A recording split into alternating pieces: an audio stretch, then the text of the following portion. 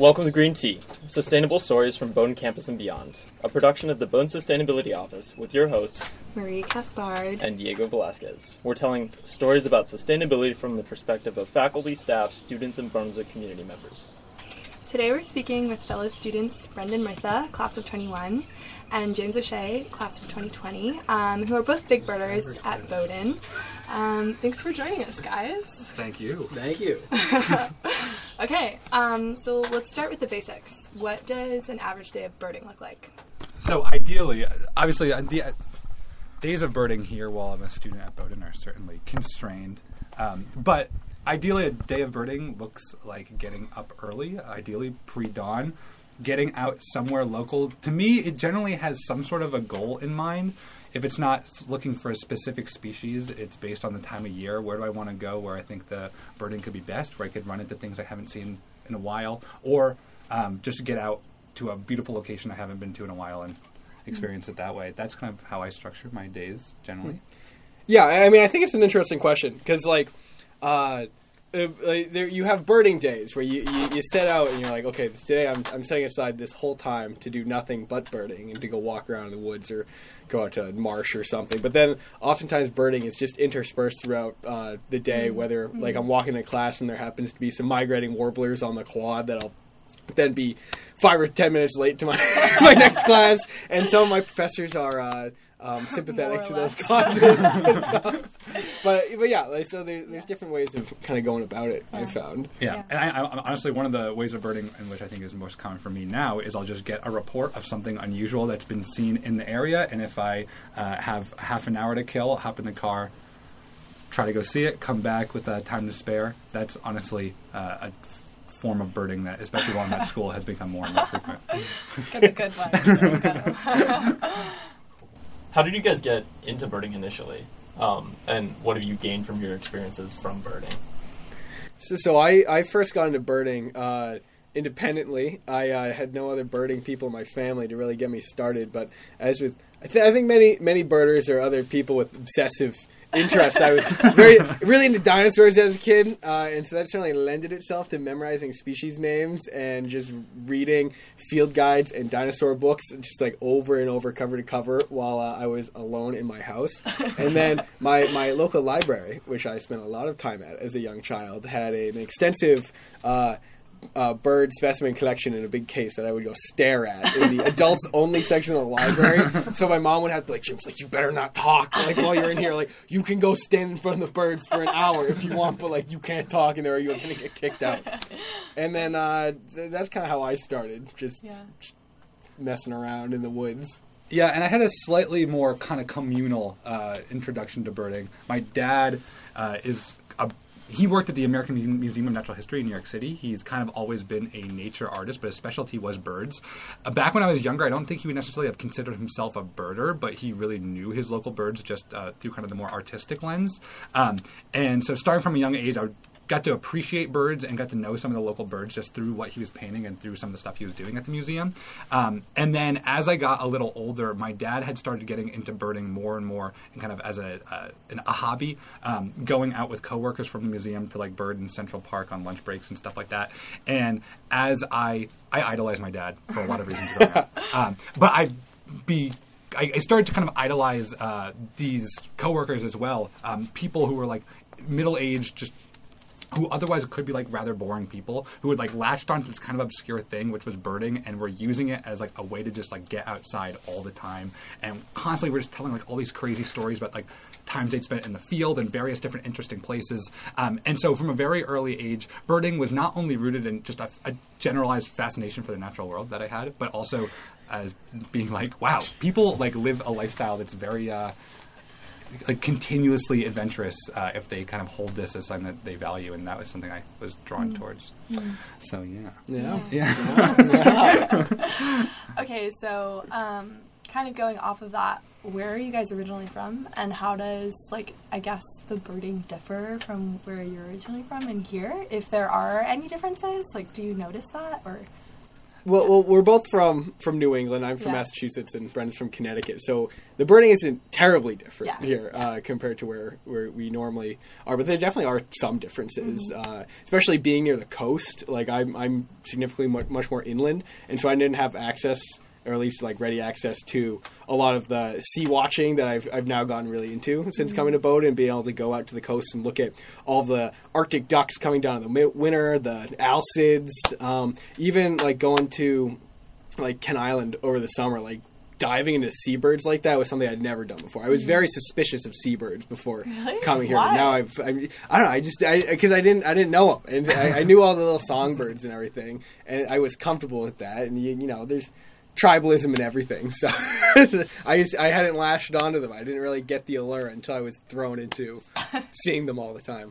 Yeah, and echoing that, like, I wouldn't, again, the habitats around Brunswick are not all that different from in Connecticut. There are a few species of birds that we have up here pretty commonly that you would never see at home, like a 5-hour drive south. Stuff like black guillemot on the coast. It doesn't really make it any further south than Maine, so there's it's cool to see kind of differences in species assemblages over those short distances. But one of the big differences I would say is that at home, right, I grew up on the Connecticut coastline, like, habitat was really fragmented. I was birding in a lot of just like kind of degraded areas, and oftentimes my best birding experiences were not associated with any like kind of overwhelming natural beauty. I spent a lot of time birding at like landfills and stuff like that, which are surprisingly good. But here in Maine, I've also it's been really nice to kind of get out into some really spectacular, broader open spaces and experience birding that's more kind of immersed into like connecting yourself to actual like larger ecosystems as opposed to just kind of like one-off things here and there. Yeah, and I guess aside from the landfills, do you have any like particular favorite locations, both here in Maine or back at home? Yeah, well, back at home, my birders generally have what they call patches. Again, there's tribalism in everything, and oftentimes if you kind of claim a location as your own, obviously this is there's no official sanctions here, but so the place you bird, Brendan Murtha is imposing sanctions upon fellow eBird. There's like you bird a place frequently, you become like you become. You're able to know the place more than like any other birder would, and like so you also, for me, that was a good incentive to like find as many birds as possible in this one location. So I had this little park down the road from me. It was called the Dolce Center, and it was just like a convention center with kind of manicured grounds with like ponds with fountains. But occasionally, especially during migration, like cool stuff would turn up there. They've actually changed the name since I went away to school. It's now called Lakota Oaks, which is dumb. I refuse to call it that. Why do you think it's dumb, Brendan? Because again, Dolce Center holds a very special place in my heart and always will. It's like where I started like birding independently. Cause I could walk to it from my house.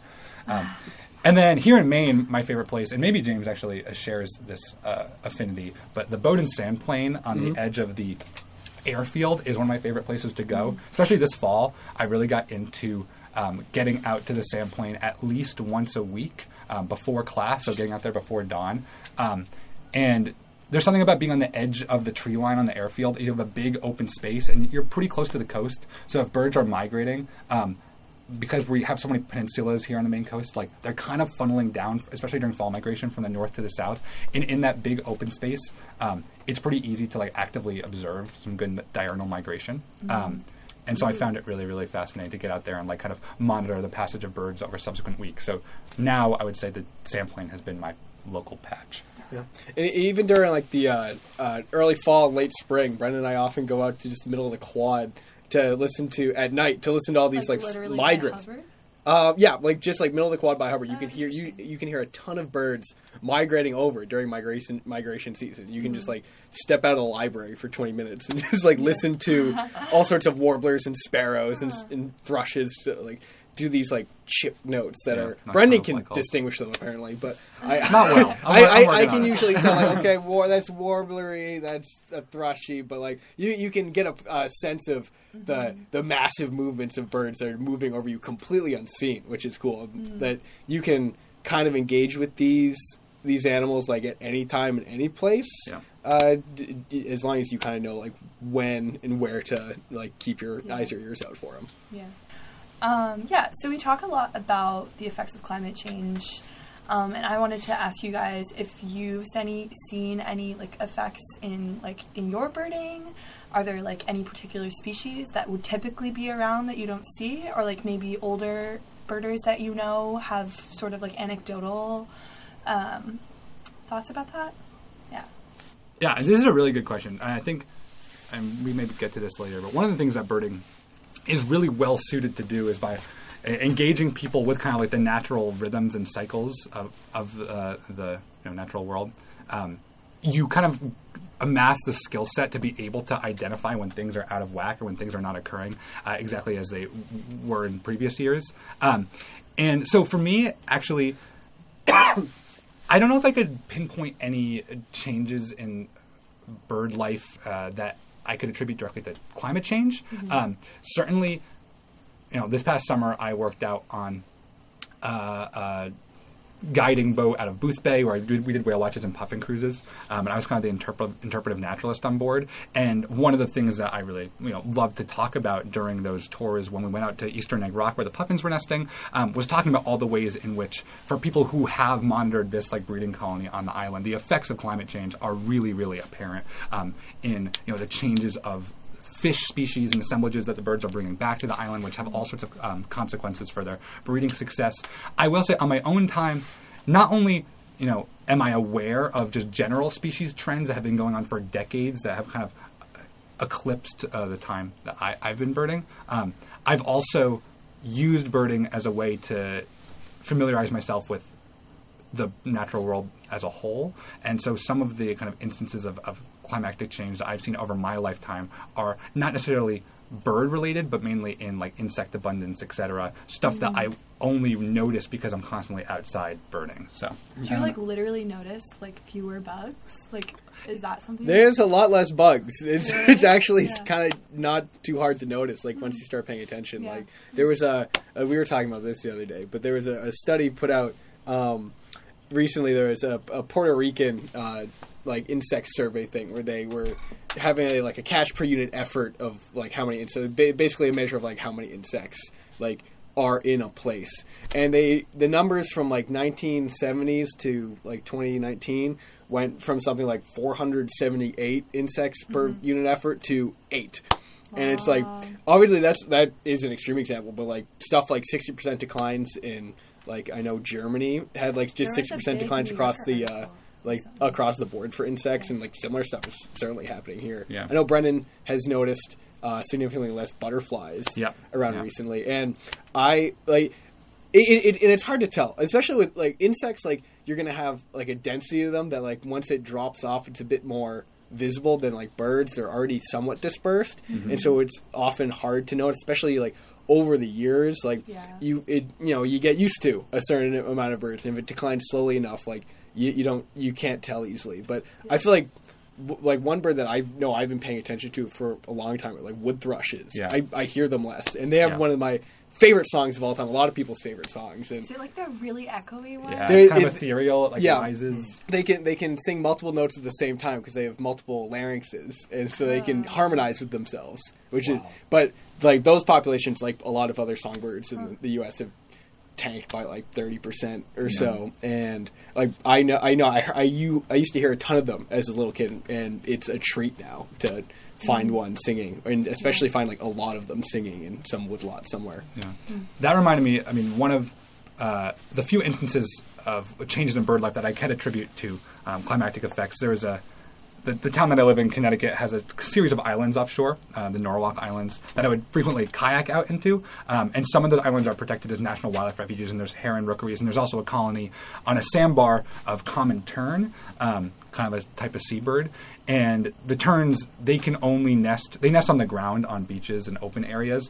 And because those kind of habitats are so susceptible not only to human disturbance and development, but also the introduction of predators like raccoons and foxes, they've pretty much just been pushed off of a lot of their kind of traditional breeding areas into just like sandbars and stuff offshore, which now kind of serve those habitat functions, but as we know, are really susceptible to kind of just any sea level rise, and also if there's extreme tide events, and it matches up with critical breeding times. I mean, the entire colony can be decimated over the course of the year. And I remember one particularly sobering instance where I would kayak out with my dad frequently to check out on the kind of status of this colony. And one year we went out and there had been a spring tide that was significantly higher than usual.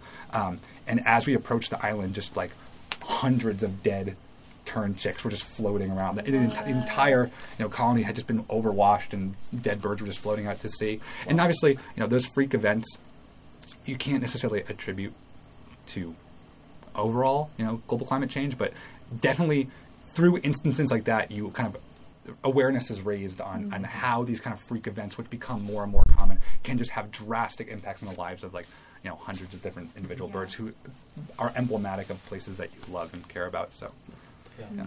But I think a lot of kind of awareness of declines in bird species comes from like an intergenerational sort of conversation. Yeah. And I know Brendan has a lot of like older mentors in the bird world, but even when we were both on Kent Island the other summer, there's a really nice like mixing of like the current time and past years, and almost like mythic time on this island, where you can engage with these stories and in records from past years about like people in general, but also like bird distributions, like what species are on this small island, how many birds of a single species.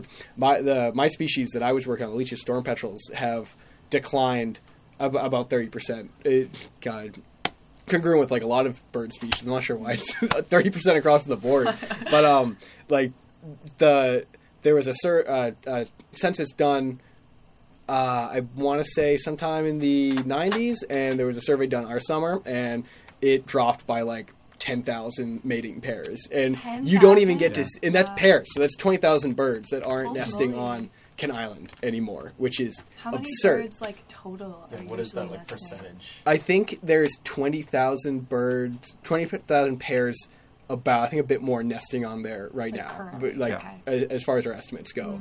But Interesting. like not being able to see that, right? Because like we come there for one summer and we're blown away by just how many petrels are flying around at night and making a ruckus. Yeah. I definitely And- remember being like, whoa! And like you'd think like this is crazy, like this is such a huge amount of birds, like there can't be more than this. But like when you realize like it's only a fraction of what was there before, and same with the gulls, they suffered similar declines as well. And like after when we were walking around there, like most empty places on the beach or on rocks are covered in gull nests, and to think that there were 30% more hanging out there, all attacking each other and screaming at all times.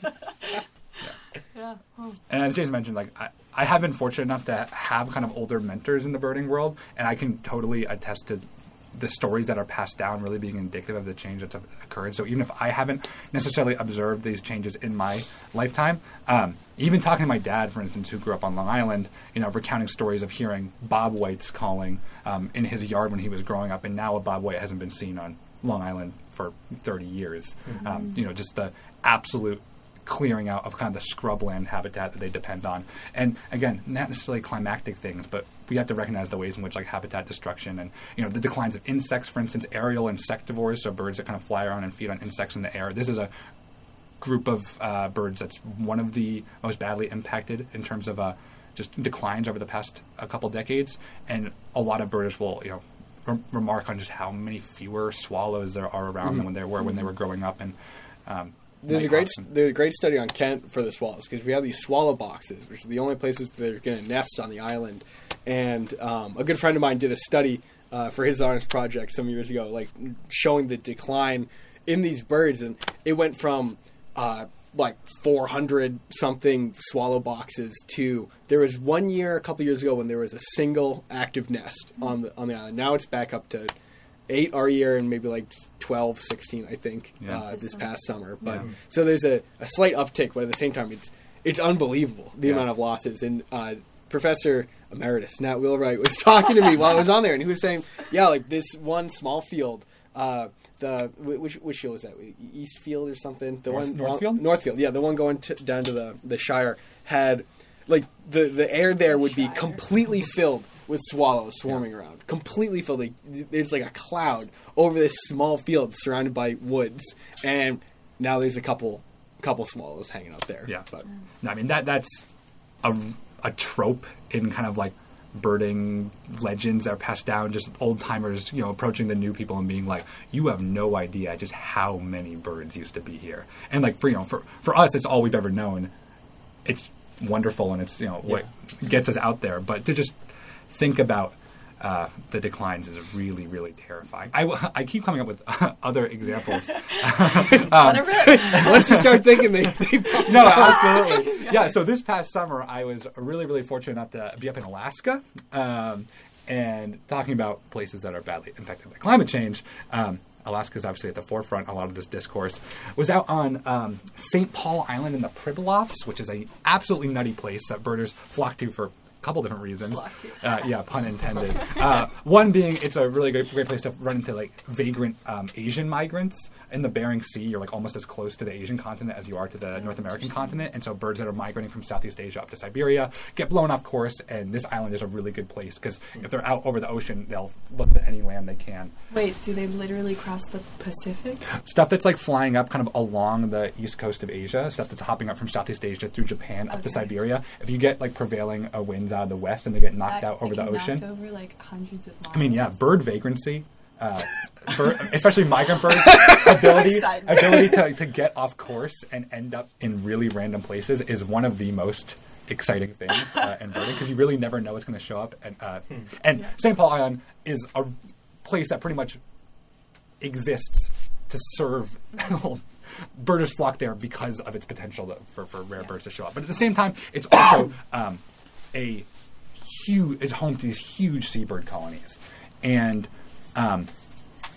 the locals on the island, who mainly are sustenance fishermen and working for the Trident Seafood Company that's up there, we were talking to them about we're standing on the edge of these cliffs, just being swarmed by millions of kittiwakes and murres and stuff like that, and just absolutely being blown away by the spectacle of it all. And this kind of goes to what I was saying. And locals being around, we'd talk to them at night over dinner, and they'd be like, "Yeah, I mean, obviously."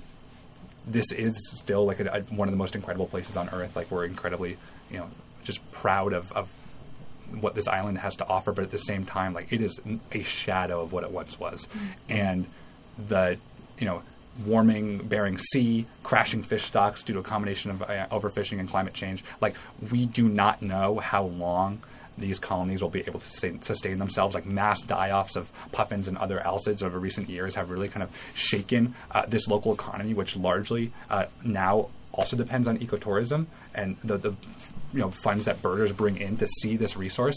And that was really harrowing, not only because 30, 50 years from now, this could no longer exist, but also introduce an interesting discussion about, what exactly we, as people who supposedly cared immensely about these resources, were giving back and how, like, kind of our transience through tourism and kind of was not really doing enough to support these resources that we supposedly care a lot about. So, yeah. I mean, that's sort of like hints at the broader context and like most important point of our conversation, which is like the importance of birding within the context of environmentalism, like connection with the natural world and sustainability. Could you talk a bit about like how you see birding within that larger context? Yeah. Well, certainly just the act of keeping track is something that if people aren't doing, like allows stuff like climate change and land development to happen without people really noticing and without the stories of these birds being told, or and when they're just forgotten like that. Like it's it's bad that they're dying, but it seems like a certain like double death that's it's occurring when people aren't keeping track of like what's going on with them, and people aren't actively grieving for the loss of these birds and what they can bring to people, what they have as an inherent value living themselves. And I find it at least to be a central part of how I think about climate change and how I think about what it means to be alive in this moment, because I feel like there's some moral imperative almost to think about like this stuff and take it into like how you live every day, knowing that this sort of like massive die-off is going on. Like, if it was happening with people around you, like, it would be impossible to deny and to not, like, work that into how you act on a day-to-day basis. But when it's, displaced to something like birds or insects, it's you really kind of have to put in the work to, like, think about that at any opportunity in order to think about it and consider it, and then hopefully get to acting and influencing. A lot of people are always like, if you want to actually act on something, you have to, like, measure it and know about it, like, first. I feel like that's kind of applicable in this context, right? Yeah. And having something of a scale of the declines is big as well, because people often, it's like, oh, like, there's less birds at my feeder, but, they're seeing, going it from, like, 20 chickadees to 10 chickadees, and it's like, oh, there are chickadees everywhere else. Like, that's fine. But when you start to become aware of these larger trends and really paying attention to, like, these big data studies, like, they're showing, like, like, across the board, everything is dying, and everything is like, they're not in your backyard anymore. They're not in everybody's backyard. Every feeder station has 10 less chickadees, and what does that mean overall? And what? And I personally find that example aggravating, because after the recent New York Times article came out that was saying, like, 30% declines in, like, even our most common 3 billion birds lost since 1970. 3 billion birds. In North America, we should specify. And for some, like, a lot of people sent me this article, which I had already read, and were like, hey, James, look, a bird article. I'm like, well, thanks. Like, I'm already doing a lot of emotional work with this every day of my life. But thanks for the exclamation point at the end of that text.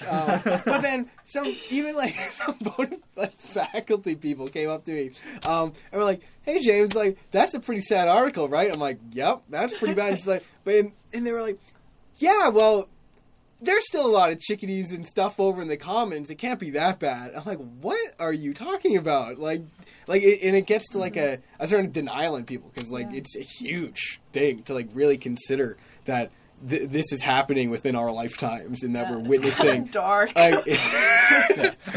Also important to consider that when you talk about, well, the birds in the commons still seem to be doing fine. We have to recognize that, like, the tract of land that is the commons and the birds that live there are only a shadow of, the population of birds that once, occupied the space.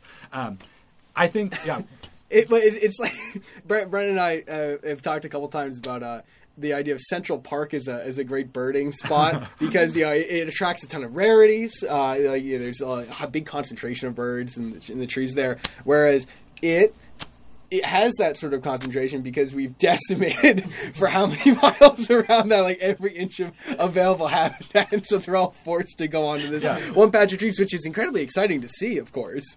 And you can see similar things in Portland. Like, every spring we tend to go out to Evergreen Cemetery or Kapisik Pond, and, like, they're all concentrated on these little patches, and you get to see every bird you could ever want, but there's, like, a reason why there's a reason why it's happening. Yeah, I mean, that's interesting. I was just talking about this island in Alaska being a magnet for vagrants, because anything that blows out over the ocean obviously can't land on the water. You need somewhere to refuel. The only patch of land available to you is this island that's otherwise pretty inhospitable to a songbird. Central Park, although it may be a phenomenal birding location, it really occupies the same function in that if a bird is migrating at night and the sun comes up and they're over, the greater New York City area, and it's just concrete in every direction, horizon to horizon, Central Park is a functional island.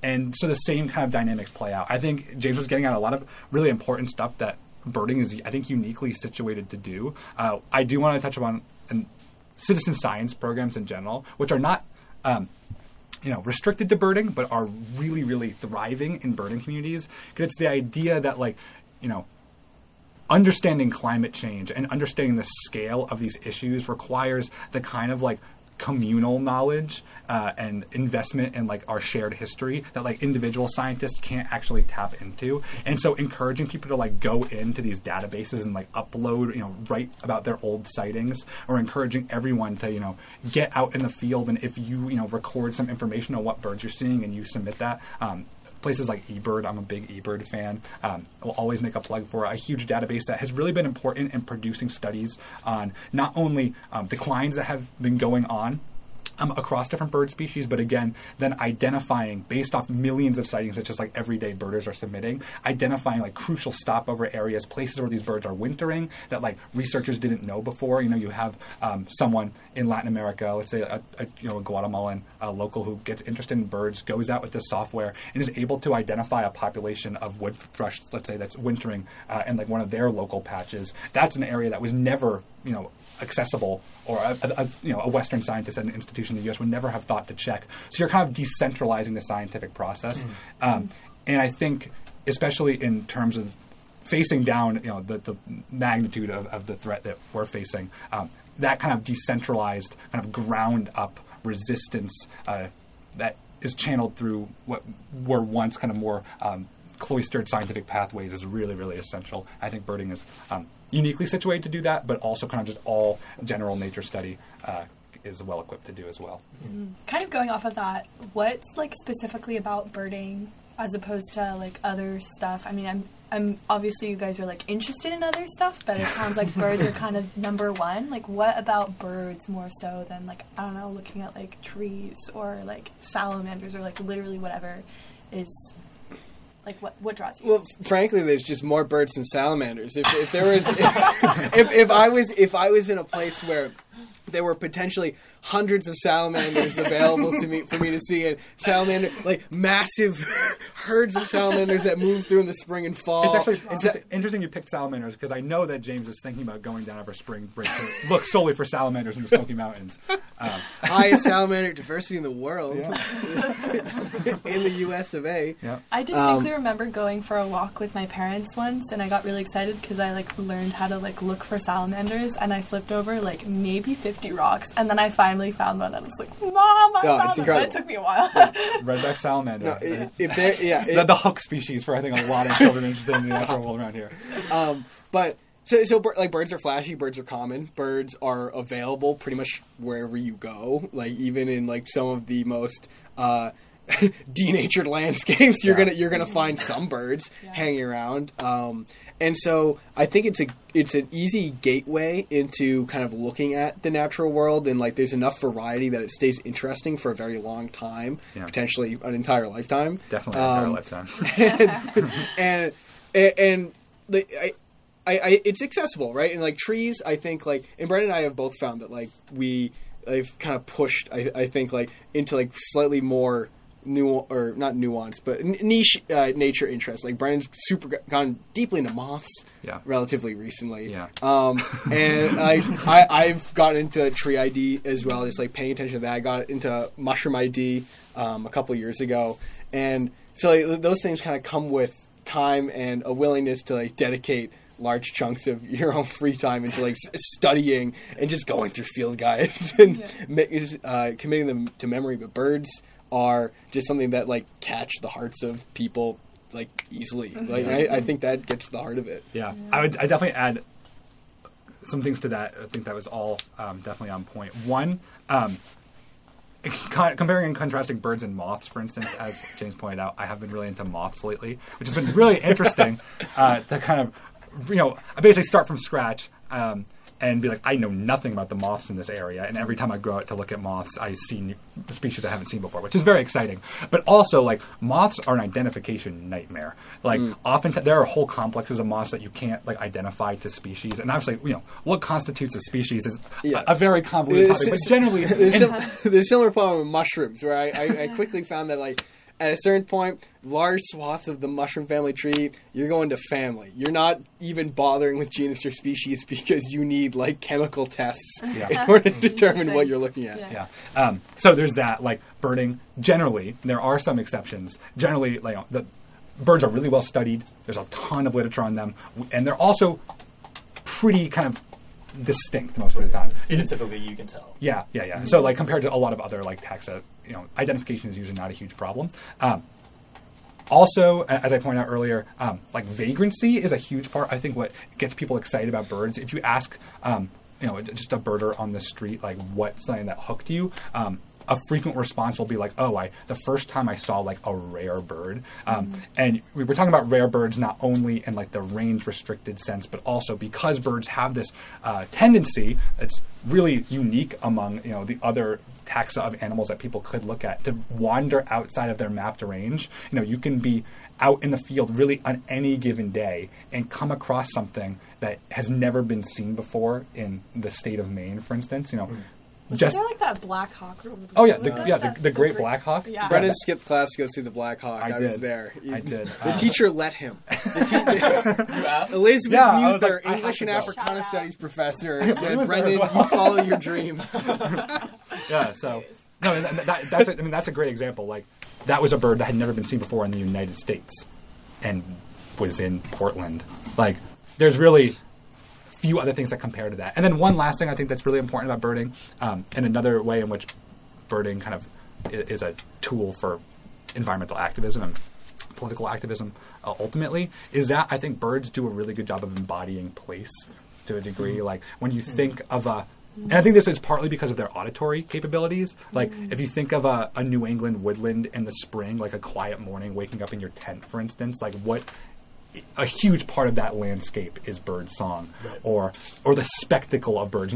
A common loon having like a haunting wail over a lake in northern New Hampshire, or being on a beach at late summer on Cape Cod and just having like masses of shorebirds like whirl around you. Like, it's part of a much broader kind of just experience of the natural world that you can certainly get, and I certainly seek out increasingly with other taxing. Like going out to monitor amphibian breeding in vernal pools in the winter. But there's something that's so accessible and consistent about the embodiment that birds like endow upon various different landscapes and ways in which I feel like I'm at home when I like hear a bird song in a place that I recognize. That's, I think, a huge part of it.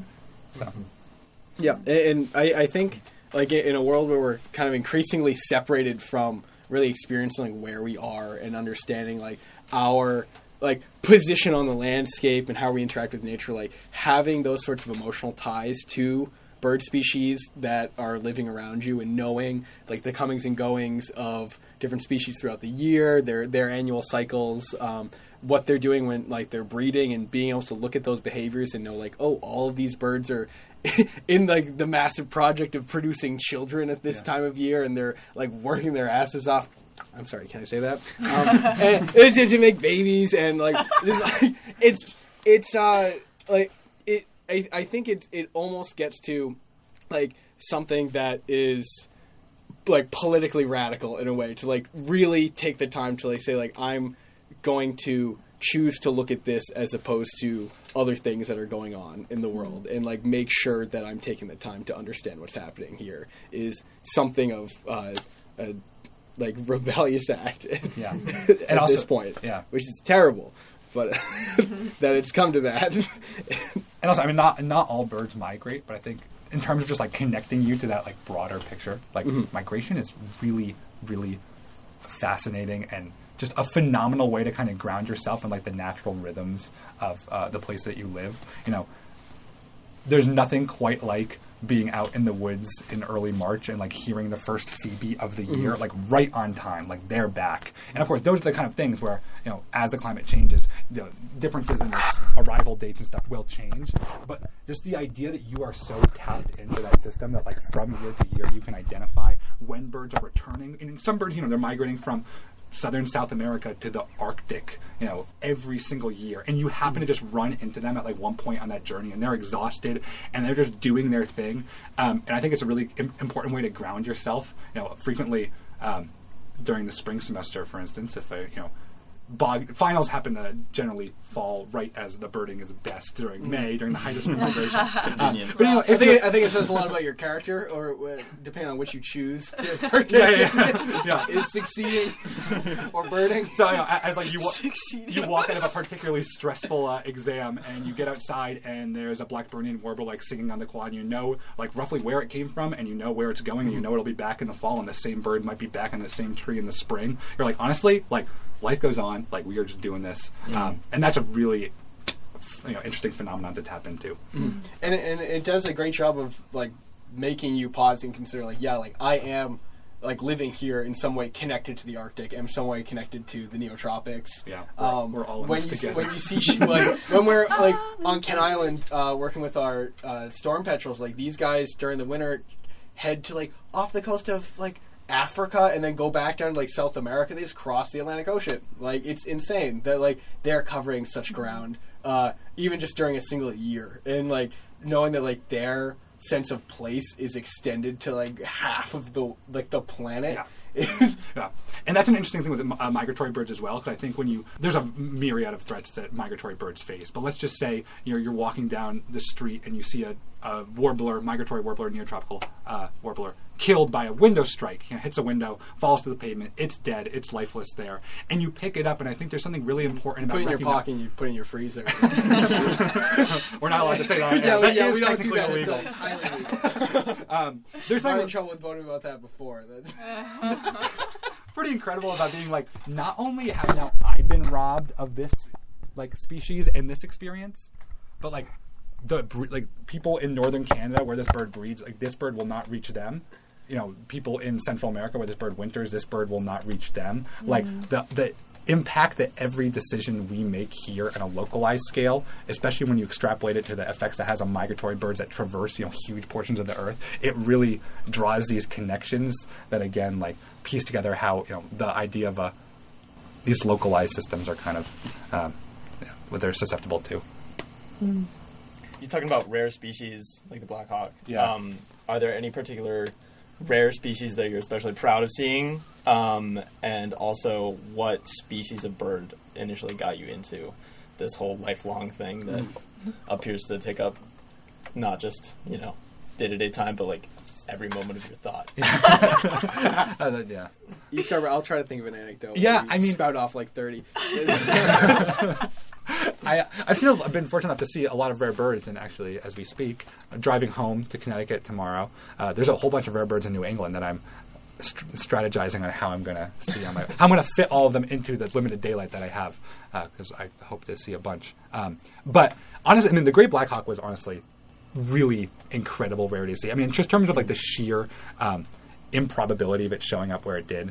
It's hard to compare to that. I mean, honestly, very few North American birding stories could ever compare to the just complete out of placeness of a hawk that was, is well suited to hunt snakes in mangroves in Belize, showing up eating squirrels on a green in Portland. That was very weird. But just in terms of like rare species, there's also species that instead of being rare in terms of they show up out of place, they're just objectively like range restricted, low population, and hard to find. And so I think some of the most impactful and like memorable birding experiences in my life come from finding species like that, like a holy grail bird, a bird that you work really hard to see, and you traverse all this ground, and you've done all your research to figure out where your best shot is, and then you eventually connect with it. Mm-hmm. I mean, thinking about again another Alaska anecdote.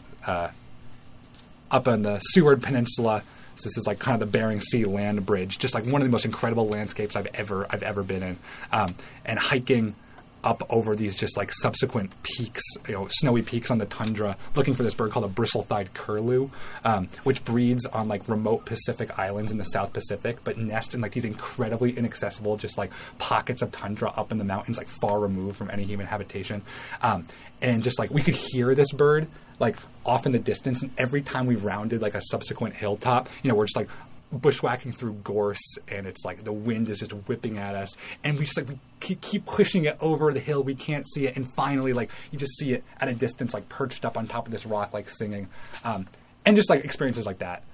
There's a certain also, and I wouldn't deny that in birding there's a certain element, especially for me as a lister, I like to like see new stuff. It's partly the thrill of the chase for me, and where the chase brings me. But that's a really important experience. Yeah, I mean, I certainly don't have the birding resume that Brendan does. How many species do you have these days, Brendan? I'm in the 800s. My plan is to see my 1,000th species. What exact number of birds have you seen so far? So you literally have I think I'm at laid your 820. eyes Yeah, upon he does know the 800 answer. birds. Oh yeah. Do you think a normal person has laid their eyes upon like how many? Like, That's a they really- just Yeah, don't we were know. talking about That's that. a really It's good like- question. I would say that like over the A normal person. a normie. Yeah. Over the someone our age, I would say has probably seen like 100 species of birds, even if they don't recognize it. Yeah, right? Probably. Probably. I don't, honestly, like maybe. I feel like a lot of the birds are kind of hard to see. Like a lot of the ones we say are givens are like warblers and stuff that are just behind leaves. Frankly, most of the time. So I feel like it would be kind of easy not to see those, but who knows? Interesting. I might have seen 100 birds in my lifetime. You never know. Okay. You should make a list sometime. It's fun. Just go through a guide and be like, I've seen Brendan that. would love to help you. But James, but and so my rare birds really aren't as rare as Brendan's are. But I remember my first time saying I desperately want to find this bird, past being a little kid and having seen no birds. I was doing a big hike through the 100-mile wilderness with my friend right before I came to Bowdoin, actually, and I had this big goal because I had only recently found out about the Bicknell's thrush, which is this thrush similar to the wood thrush that we mentioned earlier, but they live high altitude, New England, Krumholtz forests at near the tops of mountains. That's the only place they're found. And I was I want to find one. And after 6 days of hiking, out in the absolute middle of nowhere, I hear one and I see it flying around at the top of Whitecap Mountain in the middle of nowhere. It was incredible. And this past summer I had the opportunity to, while I was working for Maine Inland Fish and Wildlife doing bird surveys across the state, to experience a lot of really special moments with birds that are difficult to find and experience. There was this one point when I was up somewhere near Rangeley, camping somewhere legally, and and I woke up. You just got so much street cred. Yeah, so much street cred, right? I swore earlier, and it's in the name of birding. Okay? And I hear the incredible booming water drop call of an American bittern, which is a kind of cryptic species of heron that we have hanging around here, and this was one of the birds I was tasked with finding for the Breeding Bird Atlas, and I was my special mission was finding these guys, which can be somewhat difficult to find, and hearing them do this call over a wetland at 4 a.m. just as I was waking up was incredible, because I'd been waiting to hear that song for the longest time. I was finally able to check one off for this box, which was very satisfying. Do you have any, or maybe it's a list, maybe it's not a list, do you have birds that you want to see in the future? What's the future looking any for goal your species? Yeah. Well, right now for me, I definitely I'm getting to the point where I've seen, and this is weird flex. Okay, I've seen most of the birds that you could potentially see in New England.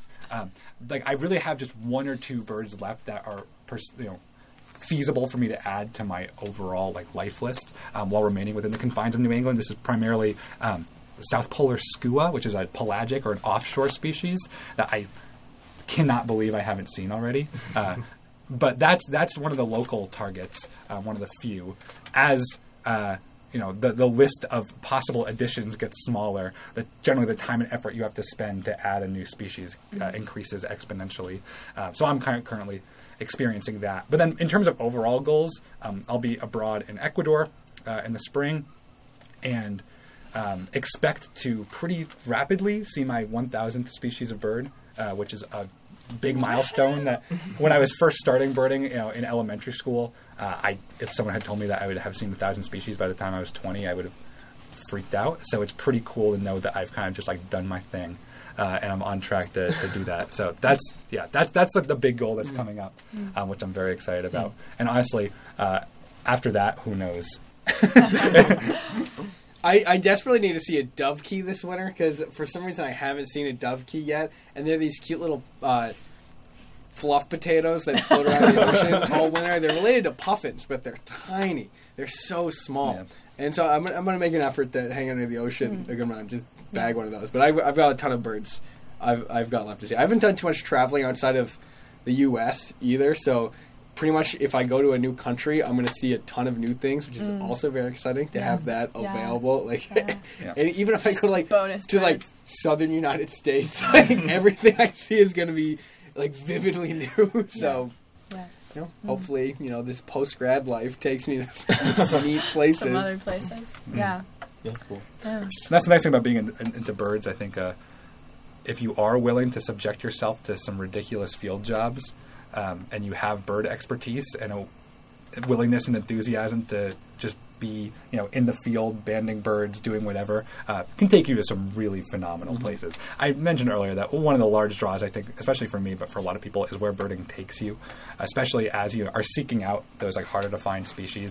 It takes you to places that you would never go if you weren't looking for birds, and that's a huge part of the adventure of it. So, Yeah. Well, all right. We'll close off with one last question. Knowing what it's like to engage with nature in sort of this taxonomical and deep knowledge of species and listing, you sort of engage with nature in a different and particularly interesting sort of way that I think a lot of people don't normally. Do you have any advice as birders or bird people for the non-birder in everyone else? I feel like just having a field guide in your home, getting a Sibley's and just having that available. If you're ever bored, you can flip through it, and then you'll very quickly start to pick up things and be I can notice that outside now, easily. Just having those images in your head, you can start to see so much interesting things outside that you just would not have noticed as anything other than a bird before. And then you can, it's true for birds, it's true for salamanders, it's true for anything. Yeah, I would definitely echo that. I think the most important thing that birders can do to encourage non-birders is just give them, try to maintain that infectious enthusiasm for just curiosity in all of its forms, because it doesn't I'm definitely an advocate for birding, but realistically, it doesn't have to be birding. I think oftentimes birding is a really easy thing for people to get into and get outside, just because, for the reasons we mentioned, it is so accessible. But if you just get a guide for literally anything and make it a weekend's task to just learn 10 new trees or learn the bird songs of just the 5 species that nest in your backyard, that goes a huge length to just mobilizing a population to just be more connected to the outside world in ways that I think are more essential than ever right now.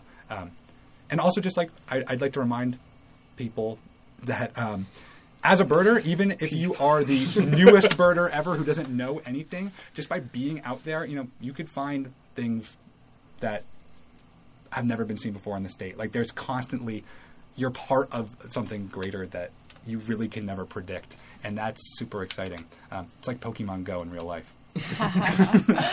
So basically, you should just bird. That's the conclusion. Yeah, pretty much. Yeah, I would never tell someone not to bird. Yeah, there's no reason not to. In the same way that you don't go around, your day-to-day life looking at all your friends and stuff and saying look at all these people. Saying look at all these birds, without knowing which birds they are. Kind of ridiculous that people don't do that. Yeah, and I've also I have gotten from certain people, some older birders who gripe that there are now so many birders at the good birding locations. I'm not alone in the woods anymore. There's people everywhere, and that is people bird in different ways. The solitude of being out in the woods is definitely one reason why people get into it. But at least in my experience, and I think for the majority of birders out there, as birding communities have flourished, birding in a community and being part of a birding community is a huge part of the experience. Going to chase a rare bird and having hundreds of other people there and everyone's just super excited about the same thing you are, and just and that's really, I would not trade that for the world, because I know that no matter how much of a bum I end up, I will be a birder, and there will be a community that I am part of and respects me. So, yeah, that's part of it. Happy for you, Brendan. Thank you. I think the same goes for you. Yeah. Well, wonderful. Do you want to close us out with your favorite bird calls, potentially? That we could play over the air? That you could imitate you yourself. Yeah, you gotta work your skills. Here's a moment to practice. Bag and tag this one, Brendan.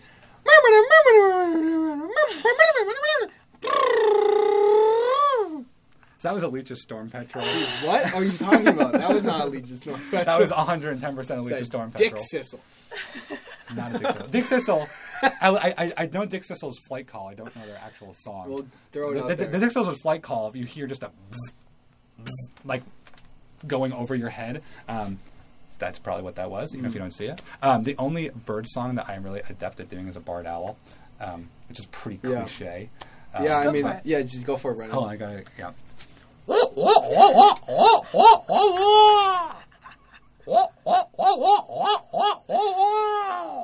wah, wah, wah, wah, wah, wah. Frequently, barred owls will call back and forth to one another, and if you are out in a wet woods on a buggy June night and you start doing that, it's pretty easy to have conversations with barred owls, which is a pretty special experience. That's pretty Also in the nice. winter too. They they're start around. calling like January, February pretty frequently. Again, talking about I associate barred owl calls with wet nights in June. Doesn't mean that's the only place they call, but it's all about the embodiment of place. So with that, Brendan and James, thanks for joining us. Yeah, thank you Thank guys. you for having us. Throughout the 2019-2020 academic year, we will be broadcasting on Brunswick's own radio station, WBOR 91.1, Mondays from 3 to 4 p.m.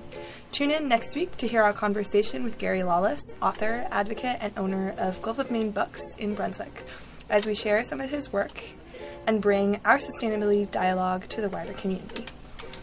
Each episode featuring live interviews with Brunswick and Bowdoin community members will be available after the show on the sustainability website at bowdoin.edu/sustainability under the Green Tea tab.